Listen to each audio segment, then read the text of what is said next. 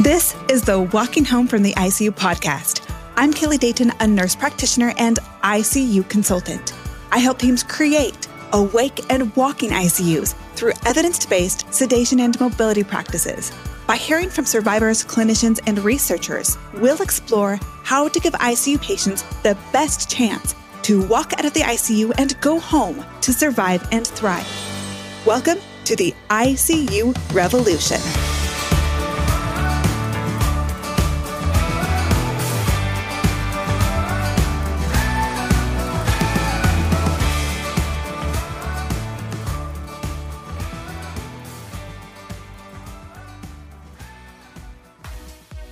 Hello and welcome back. Last episode, we were enlightened by Dr. Kuchadkar about new research and protocols in the pediatric world to avoid the damage of sedation and immobility in children. So what does this look like at the bedside? How does this change come about? Who is actually keeping kids awake and playing on the ventilator? Hannah Child from the UK shares with us her team's evolution and successes. Hannah, thank you so much for joining us and sharing your insights. Can you tell us about yourself? Yeah, of course I can. So my name's Hannah Child. I am from the UK. So I'm a critical care physiotherapist. So I trained in Birmingham in the UK, and I actually now work at Birmingham Children's Hospital, again, based in Birmingham, surprise, surprise. And I've been there since 2010, but I've kind of specialised within critical care since 2012. So my specialty is intensive care, specifically cardiacs, but we also do lots of other things within our unit. So we're one of the sort of largest single units in the UK. So we've got 31 beds, and we take things like major trauma. Cardiacs is one of our big caseload. We do liver surgery, lots of surgical and other medical patients. So a really mixed big unit. So in the UK, physiotherapy works slightly differently. So in the US, you've got physical therapists, and then you've got your respiratory therapists. As in the UK, we kind of do both jobs really. So my specialty is respiratory physio, but I also do all the rehab components to that as well. So we kind of do both roles. So that's a slightly different situation we have in the UK. So that's kind of how it's slightly different. So we kind of do the sort of role of a respiratory therapist, not in its complete entirety, but all the chest physio related to that we would do as well. Which I think is really beneficial as well, because physical therapy helps the lungs so much. But I think From the nursing side, I think it took me a while to understand that myself, but that's just ingrained in your practice. And so as a physiotherapist, what sparked your interest in early mobility, and what do you see the benefits of it, or what benefits do you see from it? Yeah. So, I mean, I kind of got my specialty role in 2012. And I think after kind of settling in after about a year or so, I noticed that we were having lots of children that were staying for a long period of time on ITU, and actually were having significant deficits from being on ITU for that length of time. So some of it physically, but some of it cognitively or emotionally, and not just the patients themselves, their parents were also having kind of long-lasting kind of negative, I suppose, experiences of being on PICU. So I kind of looked at what we were doing from a therapy point of view and what we could potentially do to change it. And what we were doing is certain patients were getting a lot of input, but not all patients were, and we weren't necessarily putting the input early enough. So we were almost allowing the problems to happen and then dealing with them rather than trying to prevent them happening in the first place. So I kind of started looking around and sort of seeing, well, in adult practice, I know that they did lots of early rehab, and that's kind of sort of mainstay within adult practice. But in pediatrics, it's not really something that's been explored that much, or hadn't been up to now. So I kind of started to look and see what other places are doing around the world, really, but which is when I kind of met Sapna, really, and I was lucky enough to kind of explore the ideas of what she was doing and trying to sell it to our team. So luckily I've got a really good working relationship with our consultants and on our unit, and I kind of sort of started to sell the idea of early rehab and the benefits that our patients would gain from it. So it was a big cultural change, big idea change, And it started with them kind of thinking, we're not against it, but we want to know more.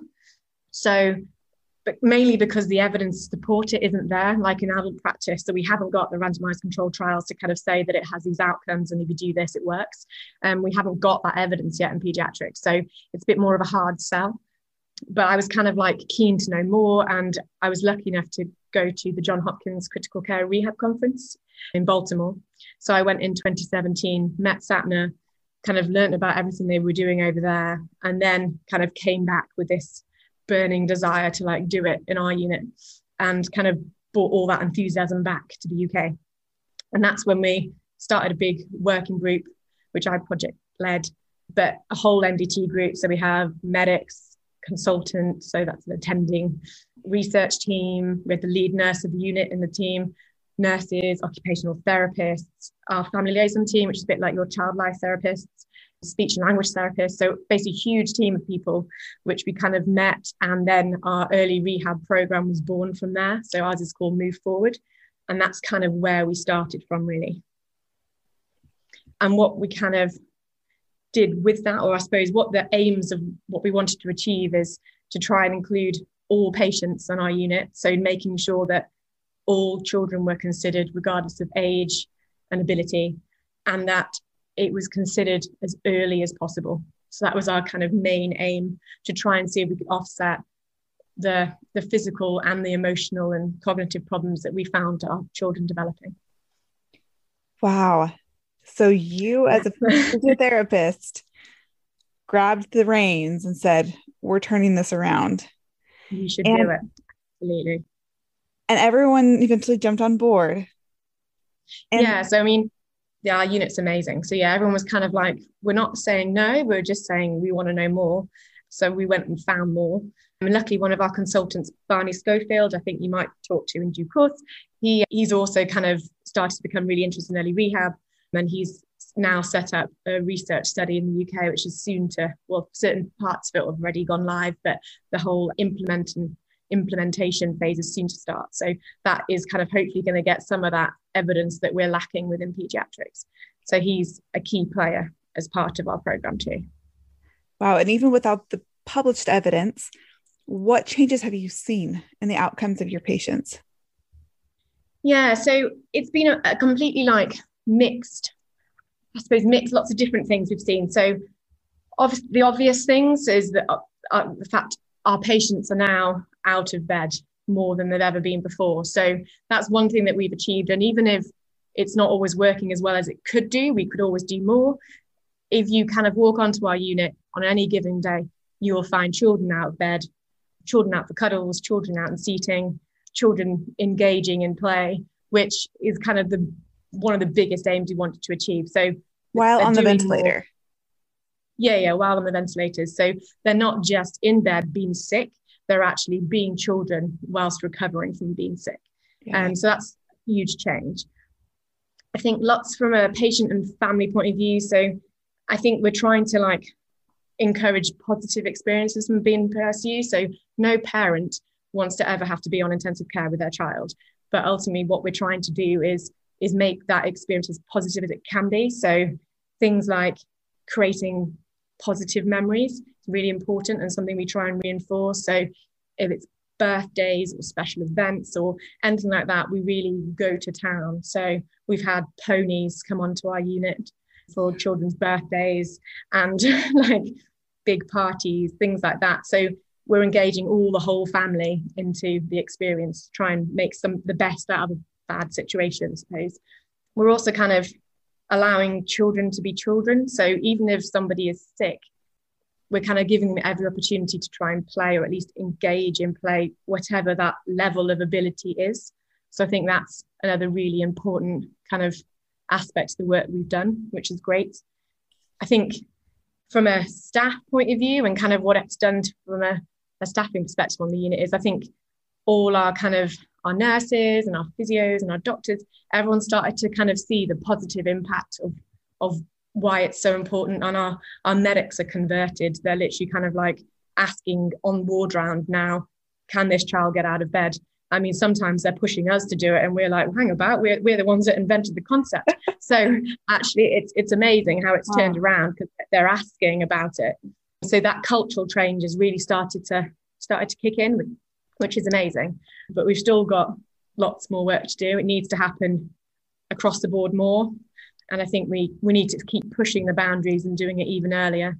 But we've had some really good success stories that have kind of really boosted morale, I suppose, around the unit, that have made everyone kind of go, wow, we're really achieving something amazing here, which is great. I'm trying to think of some good ones. We had one, so an ECMO patient, so on VV ECMO, so really, really sick, 10-year-old boy. And he was kind of got poorly, had to go onto ECMO. And we were kind of really worried that he walked into ITU and we wanted him to walk out. So while he was on ECMO, we did loads of rehab to kind of maintain his strength, maintain his range of movement as much as possible. So with him, because we did all of that, so he did cycling while he was on ECMO, he did sitting on the edge of the bed, did a stand. And then when he managed to wean off ECMO and even when he was still tubed and on the ventilator, he carried on doing standing. And then when the tube came out, he discharged off PICU within 2 days and then was walking to the ward, essentially. On the ward, he only stayed in for 3 days on the ward and then literally did a stairs assessment and went home. So amazing. So yeah, that just sort of shows that by maintaining his strength and maintaining his function, he didn't actually have long in hospital whatsoever, which is incredible considering how poorly he was. I've got some feedback from a parent, which I think is kind of, to me, this is exactly what it's about, really. So this is a 4-month-old, which isn't really our target audience, I suppose. So the difference between adults and pediatrics is that most of our population, so 70% of children in ITU will be under 1. So if you think about how many children are actually going to be up and walking, not many, because most of the age range, they don't walk by then. Right. And it doesn't mean we shouldn't think about that under 1 category. So they shouldn't be missing their developmental milestones just because they're on intensive care. So this is a mother of a 4-month-old giving us some feedback on our Move Forward program. So this is how she felt about her child being part of Move Forward. And she essentially said, so Move Forward targets were, so that we sort of set, we have a frog cycle progressive program. So you start off being a tadpole when you're really sick and you become a frog by the end of it. So it's like a 4-stage approach. So we call them like targets. So the Move Forward targets were absolutely amazing. When my 4-month-old was on ECLS, so ECMO, it was lovely to see him transition through from a frog spawn to eventually being a frog. It gave me hope every day when I could see he was achieving little steps, which essentially meant that he would move up a level. It gave me the small achievable steps to focus on. Thank you for giving me the hope that I needed. So she essentially clinged on to the progress that she could see through moving up the stages, which meant that actually he was becoming less sick. And it made it, I suppose, it gave her like a tangible something to focus on, which we hadn't really even considered that as being part of it, because to us, it's like, yes, they're sick, they're not sick, they're less sick, they're progressing. But obviously to a parent, she's seeing that the day he's now become a frog is like an amazing day, and got really excited every time we changed the picture on his bed, because it meant that he was getting better. So it was just quite powerful to see that's what it was doing for a parent. So that was really amazing to see, really.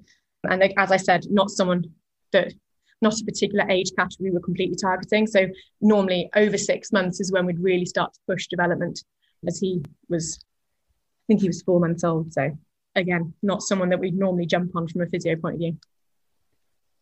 But yeah, so that's kind of some of our big sort of successes. But yeah, I think the cultural change is the most exciting part of it, and the fact that we're trying to kind of change how children in bed look. They should be up, they should be awake, they should be playing, they should be allowed to be children, essentially.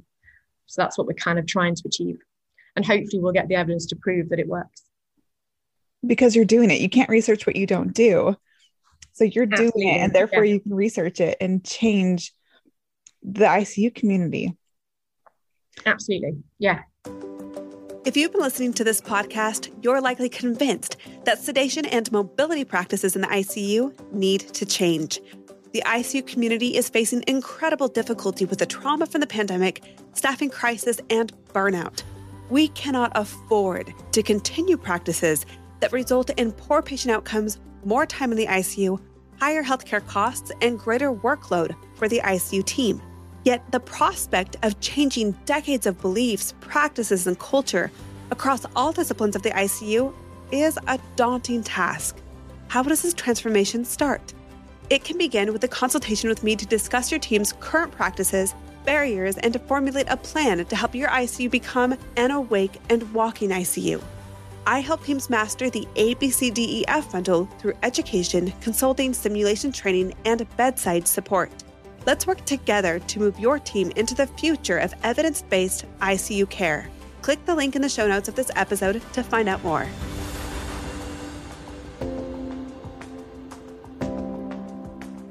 And this is why I can't do pediatrics. I cry all the time. Yeah, I'm sure you do too. You talk about bringing a pony into the unit and parents being able to hold their children. It's all too fresh for me. I was just in the hospital with my daughter this weekend after a surgery, but she was in the ICU this last October, so this last fall, so a few months ago. And she was on the cusp of needing a ventilator.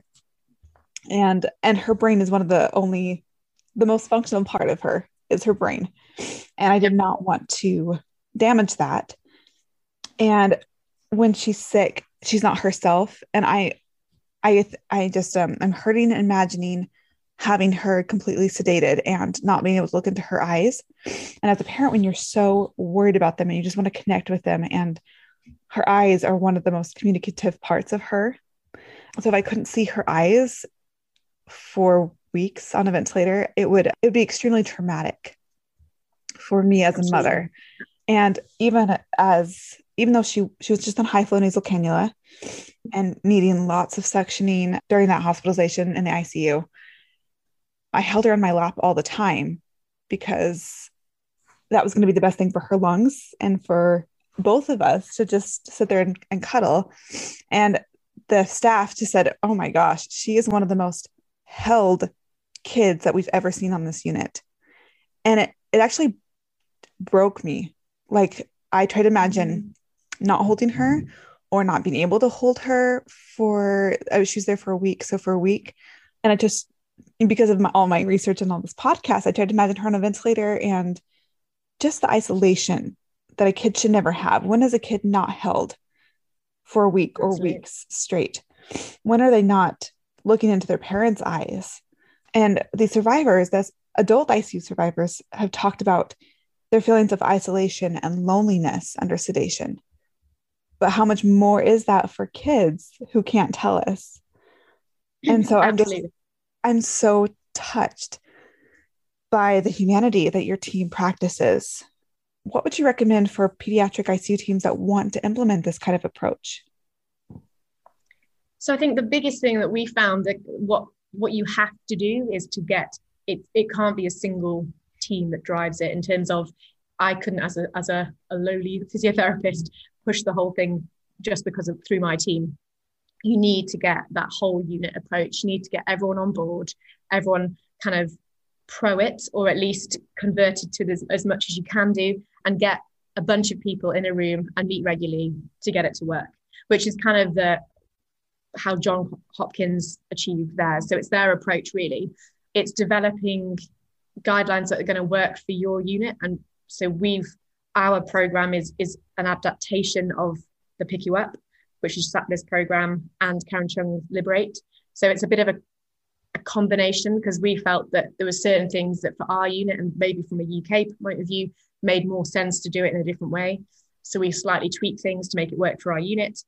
And then I suppose thinking about, you don't need lots of money, you don't need lots of resources to be able to do it.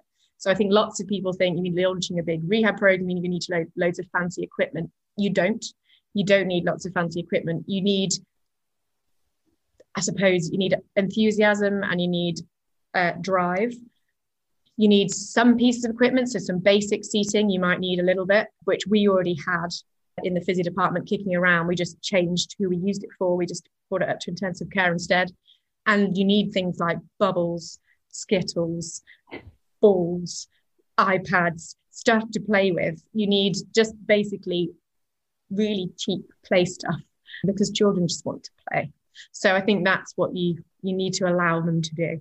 So you don't need all this fancy equipment. I mean, we've now kind of invested in, we've got a bed bike, which we do use, but only certain children can use that because it doesn't go small enough for our tiny little ones. So you don't need all the fancy stuff, but you do need people to drive it forward, and you do need that ambition.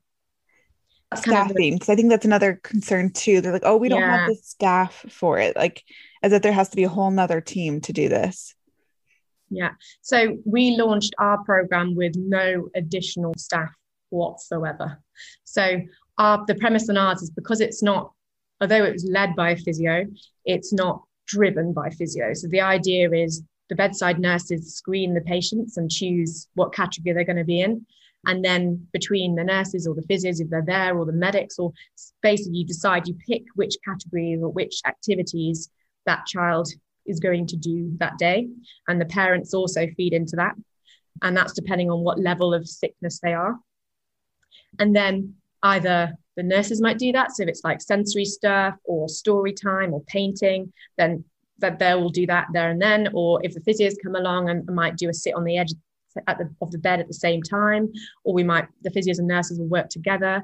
So it's just kind of collaboration really, and timing it so it works. But you don't need loads of additional people. I mean, we're kind of 2-3 years in now. I think the only thing would be lovely to have would be maybe a physio assistant that can help even more with the rehab, but we've done it without, and it's achievable without. It's the hardest thing is keeping it going. You've got to keep that drive and don't take your finger off the gas ever. And I think that's the main thing. It's hard work, but it's definitely worth doing it.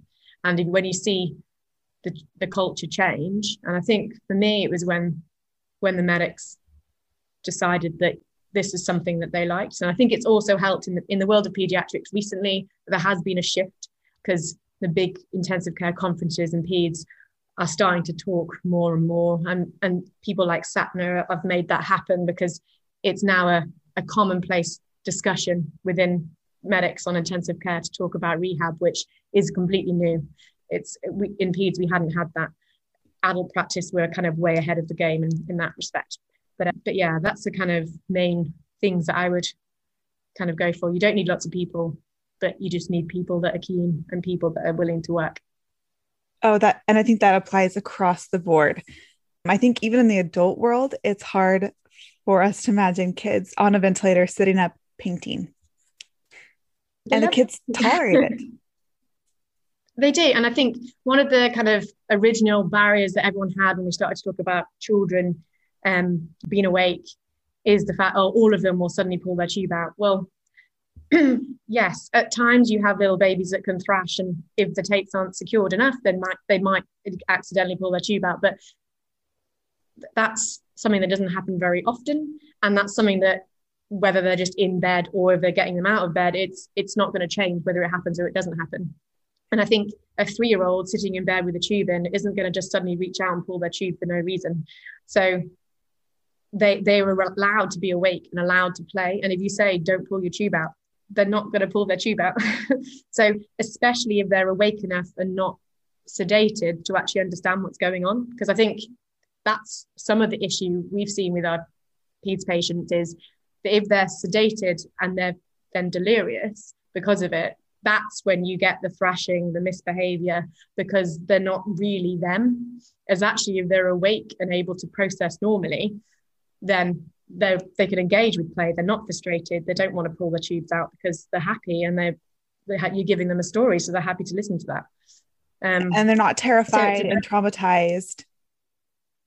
Absolutely not. So, I mean, again, there's from a sedation point of view, and I think in pediatrics there's more we need to achieve. And we had the Sandwich trial, which is a big research trial that happened in the UK, which has really helped with that. So that was across lots of centres throughout the UK.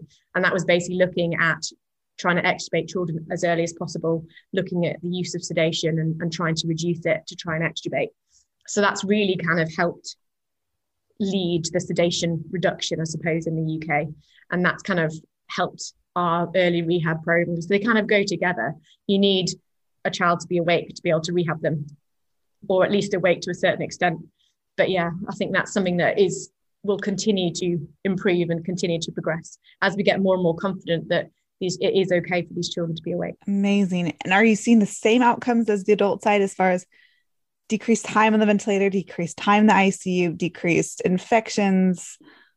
Yeah, so I suppose we haven't got the data to be able to categorically say it's happening. Unfortunately, I haven't got enough data to prove it, but I suppose anecdotally, yes.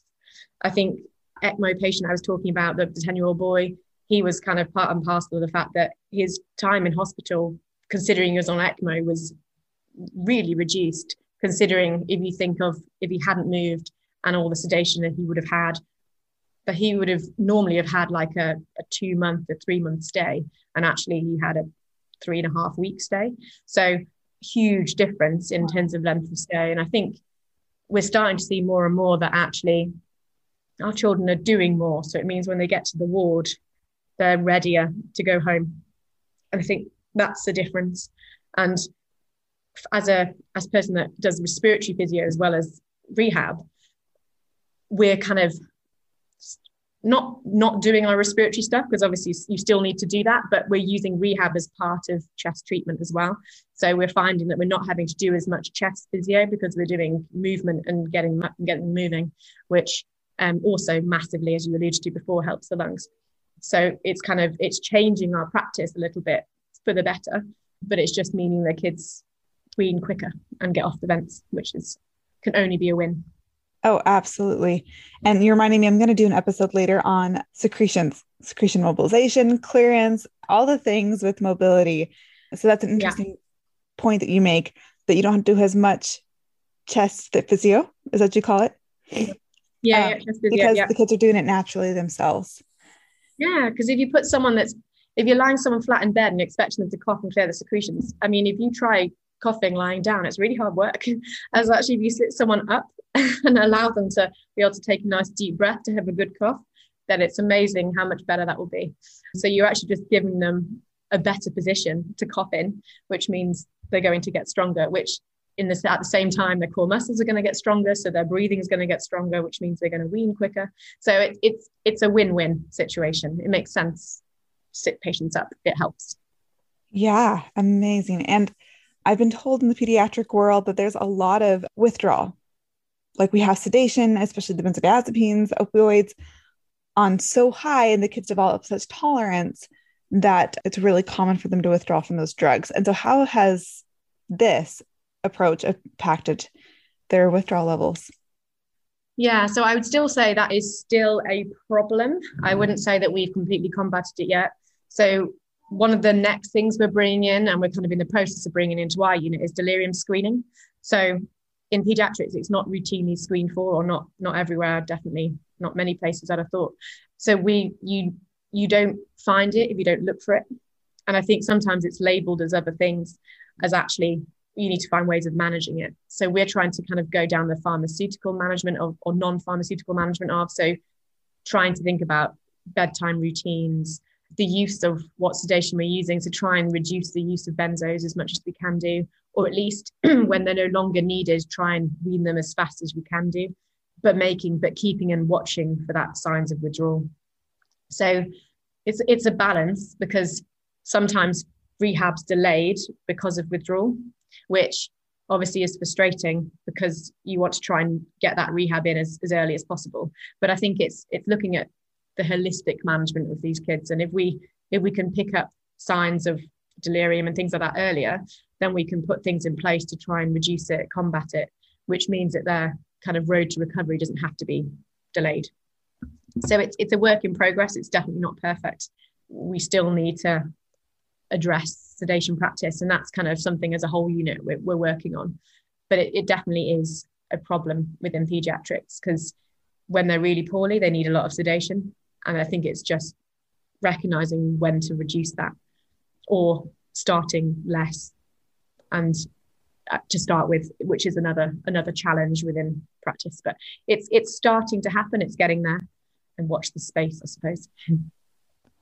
And in the studies, are long-term outcomes being studied as far as cognitive deficits, where they're at developmentally? Because it sounds like the few studies that we do have, that kids are not up to level or developmental level, or at least baseline by 6 months, a year. So is that being studied in the upcoming studies as well?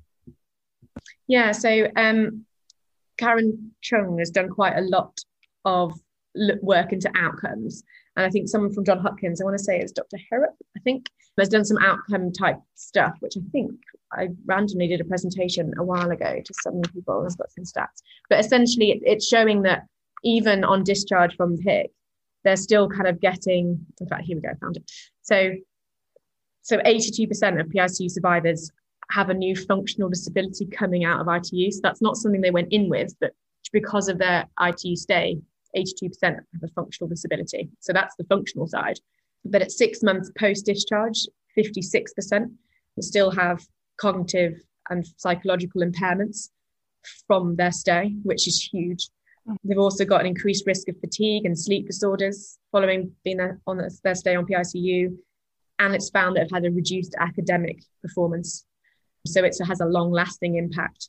And they can even after, so they may not have it initially post-discharge, but kind of 3 months following discharge from PICU, they start to develop things like PTSD and delusional memories and things like that from their ITU stay. So it's clearly showing that actually, although at the time, they may not be able to show how traumatic this experience has been for them, children do show it just in different ways later. So it's really important that we combat it now, really. And that's so much in line with the adult side. We call it post-ICU dementia. Absolutely. That's our new diagnosis. So we're giving kids dementia. The PTSD is almost, at least one study showed, probably over 80% of post-ICU PTSD is from the delusional memories. So that sounds like it's in line with kids. Yeah, absolutely.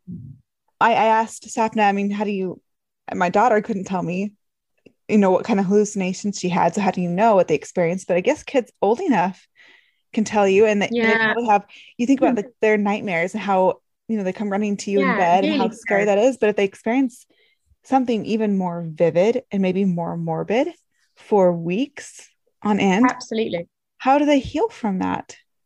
I know. Well, I remember I went in to see, I think he was 8, a little boy, and he kept telling me, he's like, can you tell the man in the corner to go away? There wasn't a man in the corner. And I was kind of like, there's no one in the corner. You're fine. You're okay. And he was like, no, he's been there and he won't go away. So obviously he was just imagining there was someone there, which is terrifying. And then he kept saying there was spiders crawling all over the ceiling, which is, horrible thing for him to think's happening, because obviously it wasn't happening at all. But that just shows the kind of, I don't know, delusional type delirious things that these children go through on PICU. So it's kind of, making sure we try and put things in place to try and stop that happening, or at least if it does happen, trying to reduce the effects of it as much as possible. And if we have pediatric team members listening right now, maybe for the first time on the podcast, I would invite you to go back and listen to episode 4. Adults are talking about what they experienced under delirium or under sedation. So I reached out to these adults and these ICU survivors, and I just asked, what did you experience under sedation? I didn't give them any prompts. I didn't say hallucinations, terrors, nothing. And yet that's all that they talked about. So episode 4 and then episode 52, they talk about what they experienced and then what they've carried with them throughout the following months and years after the ICU, because it sounds like that applies to children.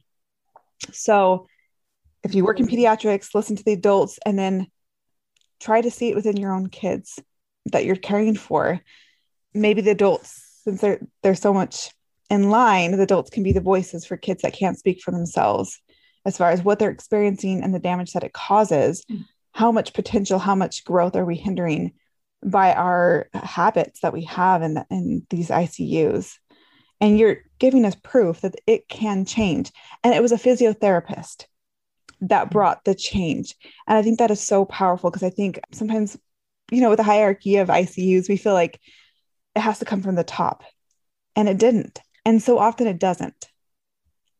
Absolutely. I mean, I suppose it was me with the idea and the ambition, but I must reinforce it was definitely much a team approach that drove it through. So Absolutely. Yes, I was kind of flying the flag, but I had many people along with me that massively were like completely essential to make it work too. So yeah, I think it's that team approach is what's needed. So yeah, just everybody communicate, talk to each other.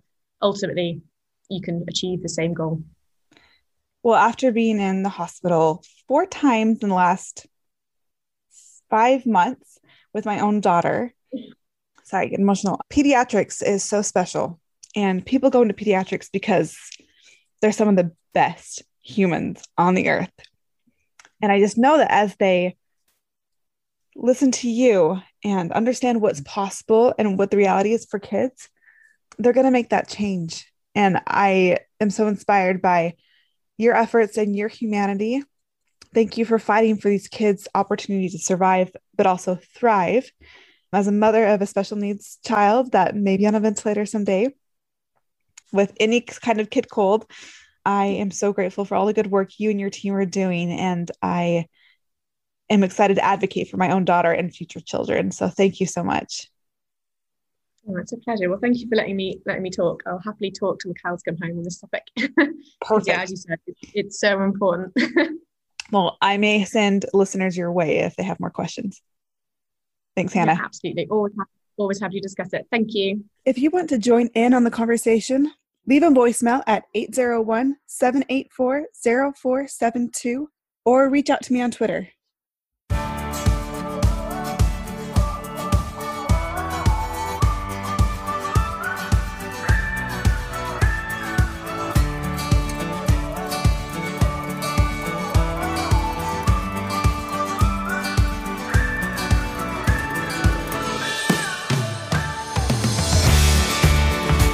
To schedule a consultation for your ICU, as well as find supportive resources such as the free ebook, case studies, episode citations, and transcripts, please check out the website www.daytonicuconsulting.com.